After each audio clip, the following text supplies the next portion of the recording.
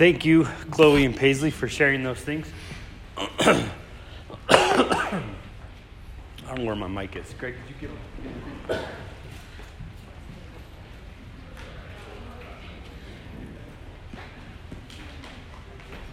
It's fun to be grateful, and I think that there's a lot of, Katie showed her board. I've seen a lot of journals. My app that I downloaded last year at this time and have been keeping track is loaded with things that I was grateful for all year, and it's been an amazing experience. I think we should keep it up. You know, don't let it just stop with just this year. Keep it going and stay on it. I think it's very beneficial. We did this piece of art on Wednesday night, and the rubber bands represent things that we're thankful for. So if you did not have an opportunity to do that, there is some extras right here that if you didn't get a chance to throw some things on there that you're thankful for, please grab a rubber band and stick it on there. Those are not weapons, even though they work really well for that. Mr. Pauly has proved that they worked really well for that. Thankful for them. Yes, absolutely. Thankful for the weapon. Yes. Right, you had to defend yourself. Right, yeah, absolutely. Yeah, absolutely had to defend yourself. We're in the middle of a series entitled Perfect Imperfection. And the point I want you to get from this series is that God's perfect will can get accomplished through an imperfect you. Through your imperfection, God's perfect will can get accomplished. We have a very well-known character that we're going to look at this morning. And I want you to open your Bibles because I'm not going to read individual verses. We're going to try to pull this story right out of Scripture. And as I go, you can kind of follow along in the Scripture and find David's story. David had an amazing reputation for most of his life. And God called him a man. He was referred to as a man after God's own heart. In fact, we find the lineage of Jesus. We find David in the lineage of Jesus. David was the great, whatever, however many you want to go, grandfather. We meet David very early on. Samuel goes to Jesse's ranch where God has sent him to find the next king. The Israelites obviously decided they wanted a king. And God said you got me, but they said, no, we want an earthly king, like a real king, like everybody else has. So Saul became king. He was a bonehead. Not what God had in mind at all. But that's what the people wanted. So Samuel the prophet finds himself going through this lineup of Jesse's sons. So, Samuel, finds this first oldest son and he thinks, oh yeah, this has got to be the one. He's tall and he's handsome and he's a manly man. God says, no, that's not him. The rest of the lineup gets through and all of Jesse's sons walk by and it's just none of them. Samuel says, is there any more? Oh yeah, we have a runt brother that's out there watching the sheep. And Samuel says, well, bring him in. And David walks in and there's this aura about David and this, Yep, this was the one. This little runt. David grows up, spends much of his life knowing that he is the next king.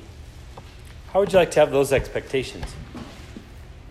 How would you like to have that in your mind all throughout your life that, hey, I'm going to be the next king? My kids think my expectations are high.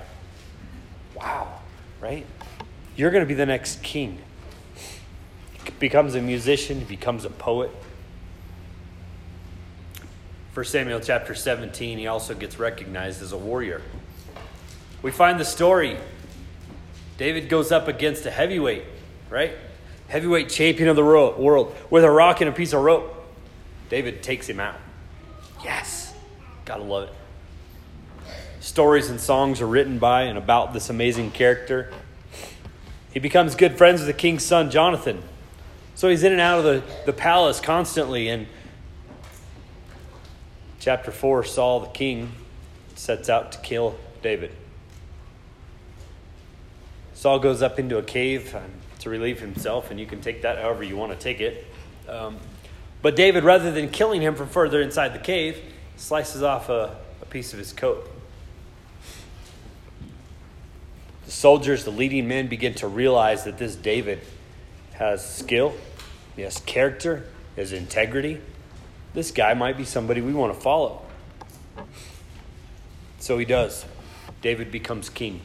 Israel's success is amazing. Under King David's reign, he defeats armies and has financial success. He sits down and pens 73 Psalms. He writes Bible. He brings back the Ark of the Covenant. He buys property for the temple. He's called a man after God's own heart. The perfection. We see God using this man in an amazing way. He's a warrior, but he also strums and writes poetry. Chicks dig him. He's way cool. This guy is way cool. But if we could invite David up front, sit him down, have some conversation with him. David, what were you thinking? What was going through your head when this happened, when this happened, and when this happened? We're going to take 3 glimpses today and look at the imperfection that we see in David's life. And once again, the point of this whole series and this sermon today is that we want to realize that God can use even us. Little old me. God can use each and every one of us. Pride comes before a fall. Glimpse number 1, we find the pride of success. Look with me at 1 Samuel chapter 17. Y'all there? There's a bunch of first and seconds in the Old Testament. Right? 1st, 2nd Kings, 1st, 2nd Samuel, 1st, 2nd Kings, 1st, 2nd Chronicles. Find 1st, 2nd Samuel and find 1 Samuel chapter 17. We're going to start reading in verse 25. 1 Samuel 17, starting in verse 25. Before we read this, look to God in word of prayer. God, we thank you for bringing us to here today, allowing us to experience you and allow us to experience this story.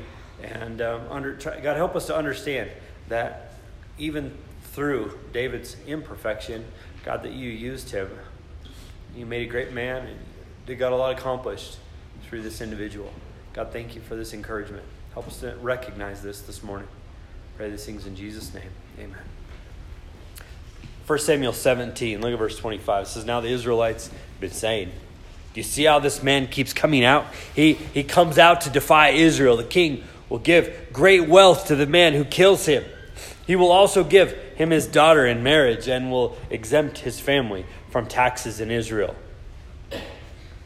Young David is sent down to his brothers to bring them some treats. And David sits around, he's talking with the soldiers that are there fighting this Philistine army. And they're having a chat. So what's going to happen? David asked the men standing near him, what will be done for the man who kills the Philistine and removes this disgrace from Israel? Who is this uncircumcised Philistine that he should defy the armies of the living God? Didn't they just tell him? Verse 27, they repeated to him what they had been saying and told him, this is what will be done for the man who kills him. Verse 28, when Eliab, who's Eliab? David's oldest brother. He was the strong, handsome, well-built, manly man that Samuel said, no, that's not the one. Verse 28, when Eliab, David's oldest brother, heard him speaking with the men, he burned with anger at him and asked, why have you come down here? And with whom did you leave those few sheep in the wilderness? I know how conceited you are and how wicked your heart is. You come down only to watch the battle. conceited. Nobody told this part of the story when I was in Sunday school. You know how brothers know how to give each other a hard time? Siblings know how to give each other a hard time? Have you ever seen Sam and Sierra go back and forth? These two sisters, they know how to get on each other's nerves, right? Siblings have a way of doing that. I think Eliab right here was irritated with David, and he drove for a little bit of truth, but a little bit of, I'm going to get this guy. I watch my kids do it all the time. It's usually about a specimen of the opposite sex that they harass each other about. I could ask any one of the older three, and they would be able to harass the others with a girlfriend or a boyfriend. The name changes once in a while, but most of the time, there's somebody that they can harass them with. Evidently, David, once anointed by Samuel the prophet, must have thought a little too highly of himself, because Eliab had some dirt on him. It says, I know how conceited you are. The brother knew it and was willing to bring it up to make a point. Next, I want you to see what this young man was interested in. I love God, but I really like girls and money. What teenage boy doesn't, right? He keeps asking about the loot he will receive.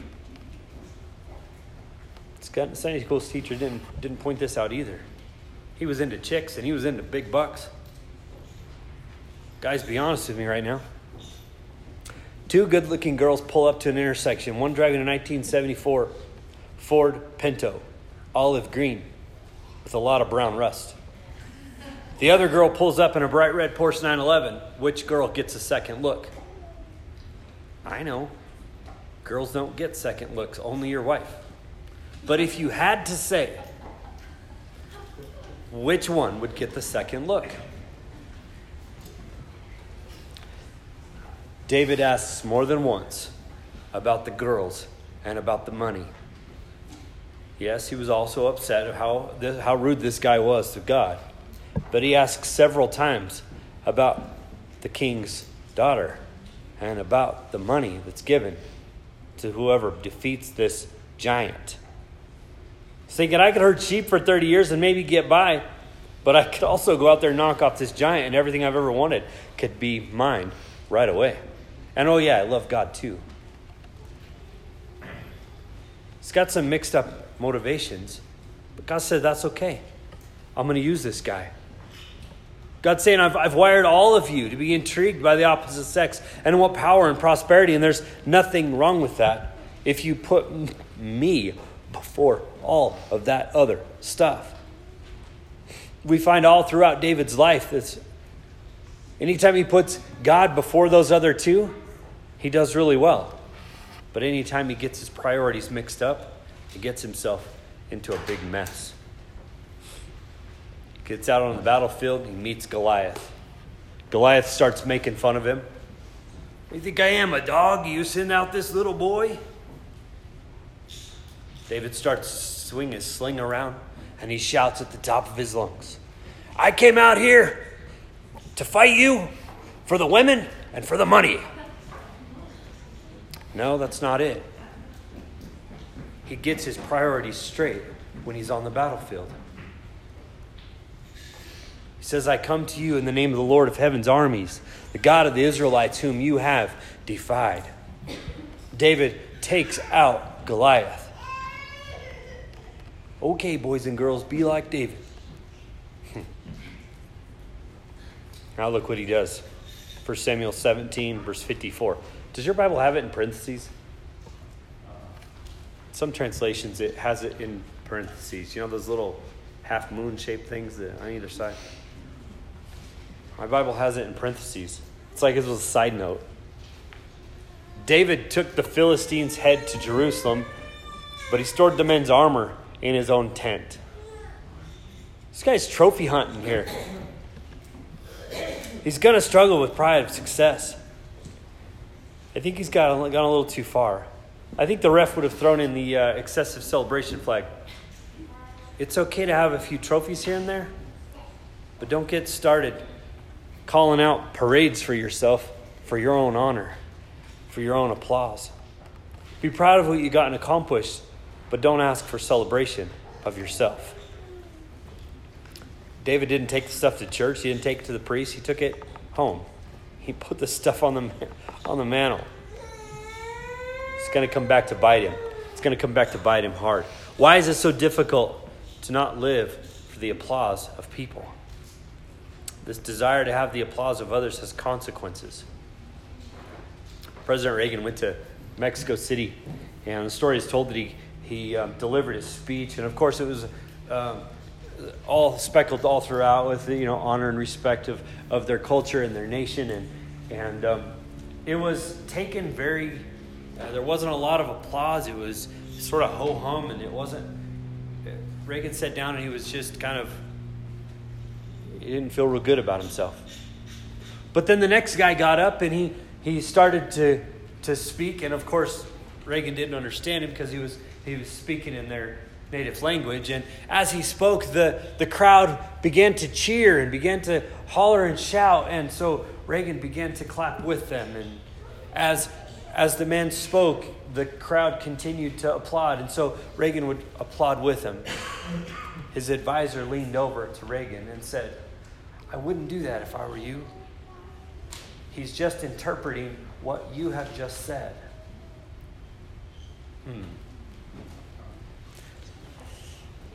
Gotta be careful about how we try to applaud ourselves. I don't think David blows it here. I don't think he completely falls short of what God wanted him to get accomplished. But I think this is foreshadow of things to come. The pride of success.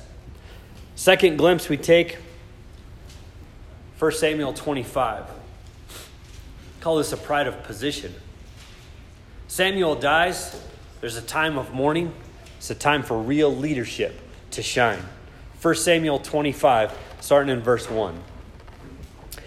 Are you with me? 1 Samuel 25. Now Samuel died, and all Israel gathered for his funeral. They buried him in his house in Ramah. I don't know why you'd bury him in a house. It caught me weird, but I guess that's what they did. Then David moved down to the wilderness of Moab. There was a wealthy man from Moab who owned property near the town of Carmel. He had 3,000 sheep, 1,000 goats, and it was sheep shearing time. This man's name was Nabal, and his wife, Abigail, was a sensible and beautiful woman. But Nabal, a descendant of Caleb, was crude and mean, all his dealings. The scene is set. David, a bunch of rebel rousers, a bunch of guys. He has 600 guys with him out in the wilderness. They're still kind of on the run from King Saul. His men with him were probably a lot like a biker gang. Probably something that we would see, a bunch of crazies. Cruise from town to town, causing trouble here and there, live primarily off the land. They're young, want to follow this new young leader, do some cool stuff. They've been chased by the king, but they always seem to be just one step ahead, narrowly escape. They come across this man. He's super wealthy, but he's a bonehead. He's crude. He's mean. Good old Nabal has one thing going for him. He's hooked up with his wife, Abigail. The Bible says she's both beautiful and intelligent. And I know all women are created beautiful. There are only 3 women in the Bible that gain this description. When the Bible says you're hot, right? You're hot. How did a woman like this get stuck with such a bonehead like Nabal?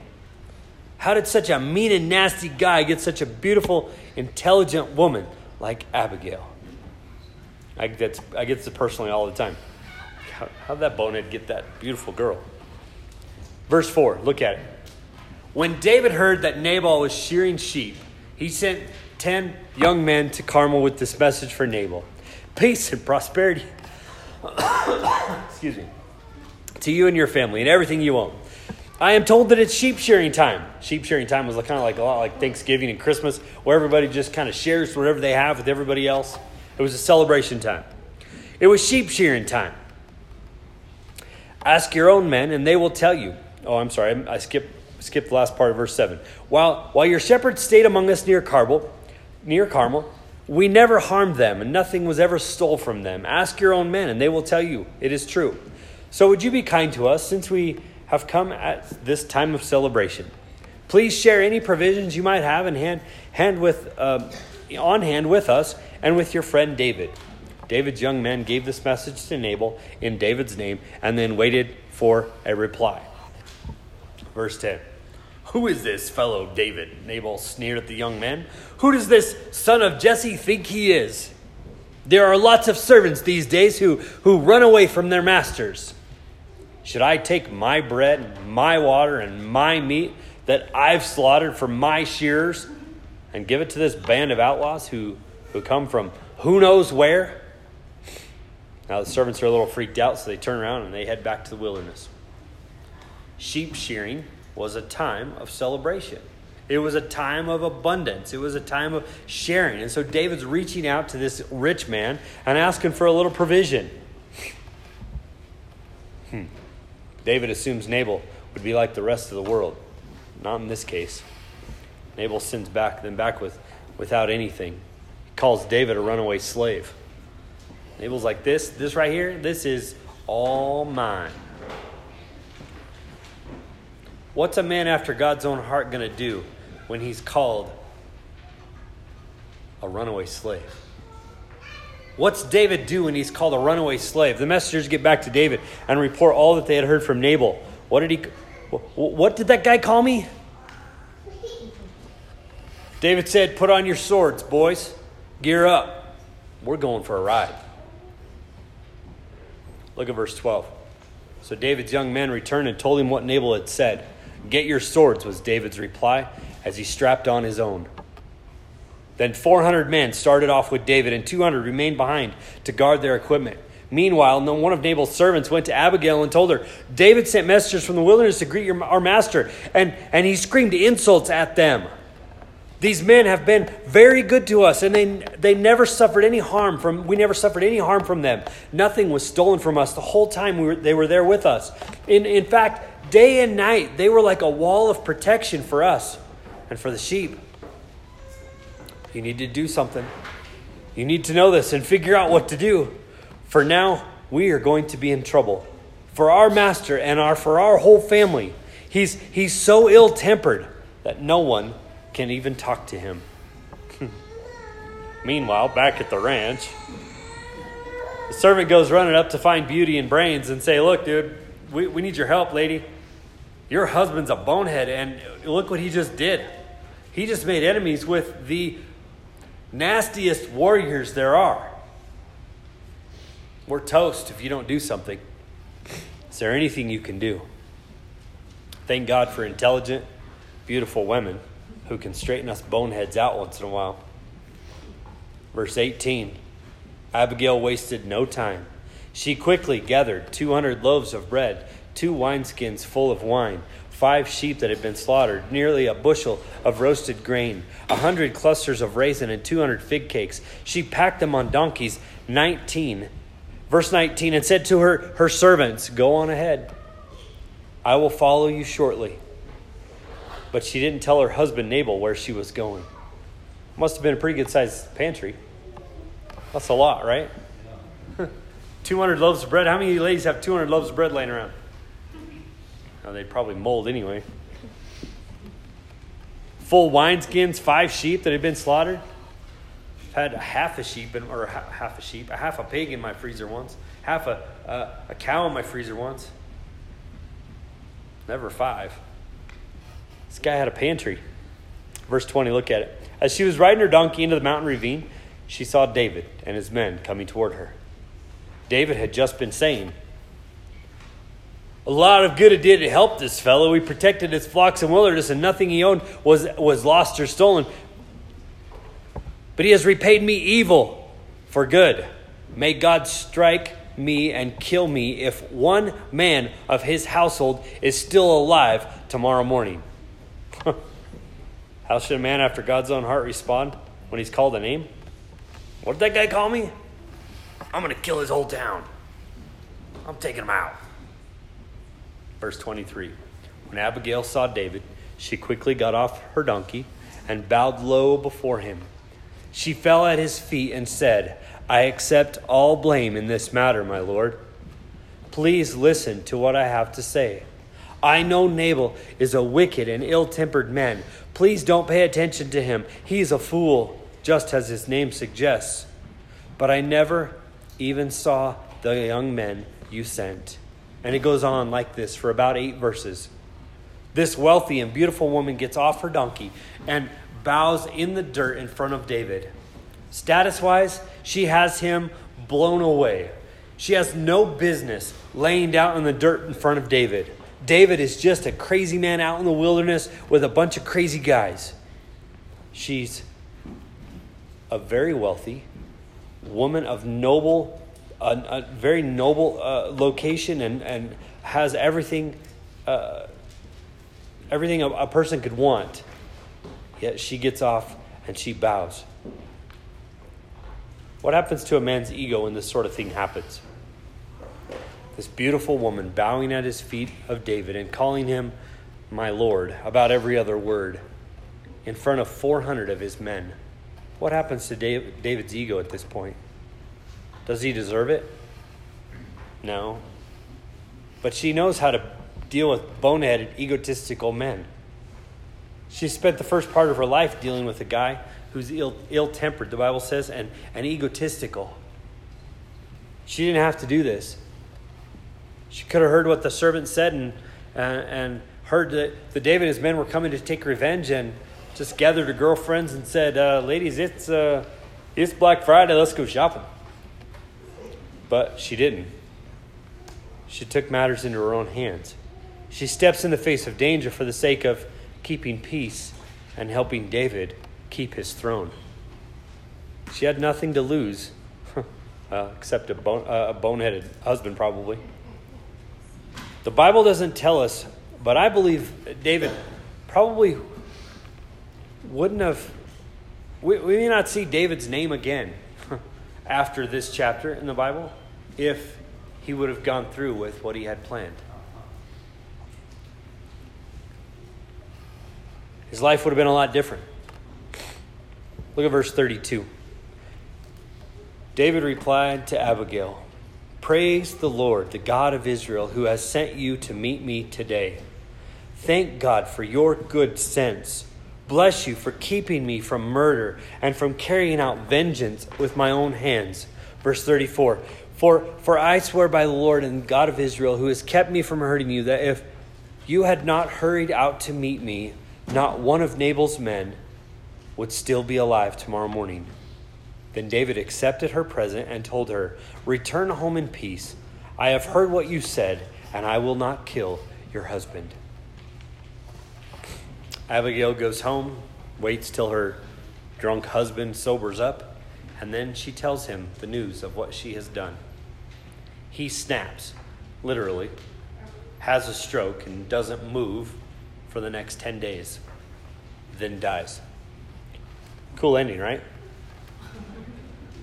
David gets out his pen and he starts in on the poetry. So, dear Abby, I hear you're single. Abigail becomes the next Mrs. David. First, David has pride of success. He's just killed the giant. Now, David has the pride of position. How dare you call the king a runaway slave? This expectation we have that we should be treated differently because of what we have made out of ourselves. It's pride of position. In the previous chapter, we saw David spare Saul's life. Why would he have such patience and humility with Saul, but such little with Nabal? David was able to handle Saul correctly, but wasn't able to offer that same attitude to someone on his level, or maybe even a little below him. Why is that? I think often it's a true measure of character. Not how we treat our superiors, but how we treat those that are on our equal, and maybe even those below us. It's totally the way it is. I think we have this scale in society. I know it's in my head. We We have this idea of a who's who on the scale. I know who's above me, and I always know who's below me. I expect to be treated in a certain way based on this self-perceived scale. Isn't this true? Well, wait just a second. Do you know who I am? Don't you know what I've done? It's fun to have privileges every now and then. But the problem comes when we start to expect those privileges. When we expect to be able to claim our rights. When you don't get the mints on your pillow, when someone takes your parking spot, when someone sits in your spot at church, when you're not upgraded like you normally are, when someone forgets to acknowledge your part, when the credits roll and you don't see your name. Your nose gets a little out of joint. There's a blindness that comes from pride. Self-confidence and self-esteem is great, but excessive self-confidence can cause major problems in a spiritual life. How do you tell the difference between the two? How do you tell the difference between self-confidence and good self-confidence and good self-esteem and bad? One commentator said, bad self-confidence is characterized by prayerlessness. We are so busy carrying out our plan, following our leadership, so confident that our plan is going to work out. It's not that we're going against God, it's just that we don't have a sense that we need him. We are fine without his guidance. We think we can handle things without being bothered or bothering God. John 15 and verse 5. I don't think this one's on your notes or in the screen. Write it down. It says, I am the vine and you are the branches. If you remain in me and I in you, you will bear much fruit. But the last part of this verse is what sticks out to me. It says, apart from me, you can do nothing. We might get this in our heads, but are we really paying attention to it in our lives? Do we really understand that apart from God, I am nothing? I'm really not doing anything of real significance if it's without him. Pride of position is huge. Success and position oftentimes are the worst enemies of Christian lives. It will happen again in David's life. Jump over to 2 Samuel with me. Glimpse number 3, we find the pride of accomplishments. When an older person gets so close to the end of his age or end of his life, how does he or she find out that they were successful? Look at what 68-year-old David does. 2 Samuel chapter 24. 2 Samuel chapter 24. Look at verse 1. Once again, the anger of the Lord burned against Israel, and he caused David to harm them by taking a census. Circle that word, he. Once again, the anger of the Lord burned against Israel, and he caused David to harm them by taking a census. Who is he in this particular case? I believe this is Satan. It's a lowercase h, and over in 1 Chronicles 21 and verse 1, it lays it out very plainly that it was Satan who caused David to take the census. It wasn't God. Oftentimes the pronoun following, the English person could explain it better. Oftentimes we would think this he here is talking about God, but it's not. It's talking about Satan. Go ahead and go count the people of Israel and Judah. Nah, bad idea. Look at verse 2. So the king said to Joab and the commanders of the army, take a census of the tribe of Israel from Dan to the north, Beersheba and south, so I may know how many people there are. Joab replied to the king, may the Lord your God let you live to see 100 times as many people as there are now. But why, my lord the king, do you want to do this? Evidently, Joab knew that it was a sin and knew it was wrong for David to do this. But the king insisted that they take the census. So Joab and the commanders of the army went out and counted the people of Israel. They spent 9 months counting people in David's army. They came back and told David, 1.3 million. 1.3 million men in your army. Wow. David's pretty popular. Woohoo. Then the guilt sets in. David realized he's just made a huge mistake. He's just made this whole nation all about him. So God gives him 3 choices. It says you can have 3 years of famine, 3 months of attacking your enemies, or 3 days of severe plague. I love this. I love the way God does these consequences thing. 3 years of famine, 3 months of attacking your enemies, or 3 days of severe plague. And obviously David decides the plague because he feels like God would be in control of it. Guess how many people died in those 3 days of plague? 70,000 people. Wow. With leadership comes responsibility. In the home, in the church, even in our families. Bad choices by leadership is going to have a negative effect on the rest. Verse 17, when David saw the angel, he said to the Lord, I am the one who has sinned and done wrong. These people are innocent as sheep. Why? What have they done? Let your anger fall against me and against my family. David struggled with the pride of accomplishment. It's accumulating wealth. It's checking out the portfolio. It's bonds, it's securities, it's retirements. It's all about status. In other cultures, it looks stupid.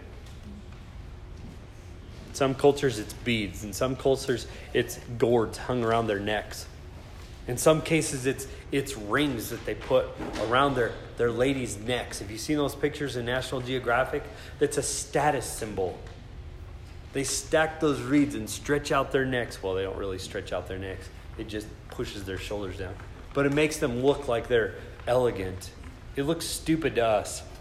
Another tribe stretches out their earlobes, and the longer they're stretched, the more status they have. Stupid. It looks so dumb to us, but we do the same thing. For David, he wanted to know how many men he had. For us, maybe it's our 401k. Maybe it's our retirement fund. Maybe it's the amount of toys in the garage. In other cultures, it looks stupid. And why? Because it's so temporary. It's just silly. So let's apply what we've learned. 3 things I want you to take home with you today. Number 1, consider others better than yourselves. Philippians chapter 2, verse 1 says, is there any encouragement from belonging to Christ, any comfort from his love, any fellowship together in the Spirit? Are your hearts tender and compassionate? Then make me truly happy by agreeing wholeheartedly with each other, loving one another and working together with one mind and one purpose. Don't be selfish. Don't try to impress others. Be humble, thinking of others as better than yourselves. Don't look out for your own interest, but take interest in others too. We could read the whole chapter because verse 5 goes into how Christ came, right? And took on the very form. Jump down to verse 12. It says, dear friends, you always followed my instructions when I was with you. And now that I am away, it's even more important. Work hard to show the results of your salvation, obeying God with deep reverence and fear. For God is working in you, giving the desire and the power to do what pleases him. Verse 14, do everything without complaining and arguing, so that no one can criticize you. Live clean, innocent lives as children of God, shining like bright lights in a world full of crooked and perverse people. Consider others better than yourselves. Look around. There's many people around this world that are putting up with harder work for less pay, being treated worse than we could ever imagine. I don't care what culture, what time, what nation. We have it easy here. We have no reason to complain. Well, we think we deserve better than we have. Others don't need to treat me better because of my hard work. In fact, quite opposite. I need to treat others better than myself. Second, we need to live to serve, not to be served. Live to serve, not to be served. There's an argument on the road between the disciples. 2 of them come to Jesus and say, we want to sit your right and your left. It's all about status, right? It's all about who's who. Jesus says you're thinking like the world. You're trying to put pegs in a board. You're trying to climb this ladder. Mark 10:43, Jesus says, not so with you. Instead, whoever wants to become great among you must be their servant. Whoever wants to be first must be slave to all. For even the Son of Man did not come to serve, or not come to be served, but to serve. Once again, we get this in our head. We get it here. We hear it over and over and over again. But think about it. Everything your life is to be a servant to others. Be a husband to serve, a dad to serve, be a wife to serve, be a mom to serve, be an employee to serve, be a boss to serve, be a student, be a parent, be a grandparent to serve. It sounds a little different when you put it in those terms, right? With some of those terms comes status, but not in our case. Be a driver on I-25 to serve. Be a grocery shopper to serve. Be a church member to serve. We hear live to serve, not to be served.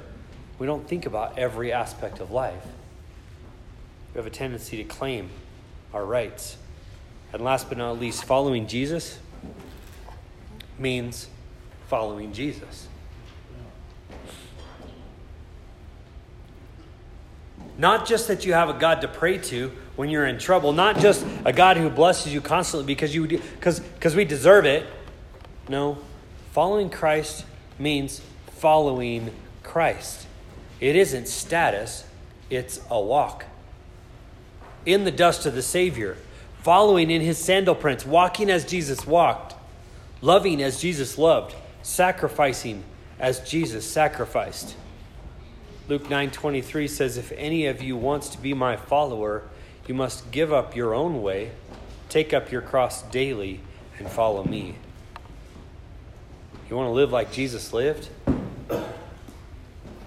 If anyone had the right in this life to claim his rights, if anyone had the right to own his position and make everyone serve him, to have his accomplishments acknowledged, it was Christ. But he didn't. He constantly said, follow me. He said it over and over and over again. Follow me. He didn't say believe in me or be blessed by me or pray to me when you're in a jam. He said, follow me. Being a follower of Jesus means following Jesus. I appreciate greatly the pieces of David's life that we can see, that are written down for us. When it comes to pride, we all have blind spots. We all have spots where pride can get the best of us. My blind spots were revealed in this message. Pride of success, pride of position, and pride of accomplishments. Consider others better than yourselves. Live to serve, and in doing so, be a true follower of Jesus. May we seek to be like Christ, not just blessed by him. When Jesus says, follow me, it means we completely, humbly follow him. Our only answer should be, yes, Lord. Should be, yes, Lord. Yes, yes, Lord. I'll do exactly as you did. I will follow in your footsteps. I will do what you did when you were here. Because no, Lord, is an oxymoron. You can't say those two words together. It should only be, yes, Lord. Let's pray. God in heaven, we thank you for the story of David and for what amazing things you got accomplished in his life. God, we thank you for allowing us to see his imperfection, the pride that so easily got to him. God, help us to see that in our own lives. God, point it out to us. Make it blaringly clear. Help us to hear your words when you say, follow me. And God, help us to jump up and get busy following you. God, help us to always answer with yes, Lord. Pray these things in Jesus' name. Amen.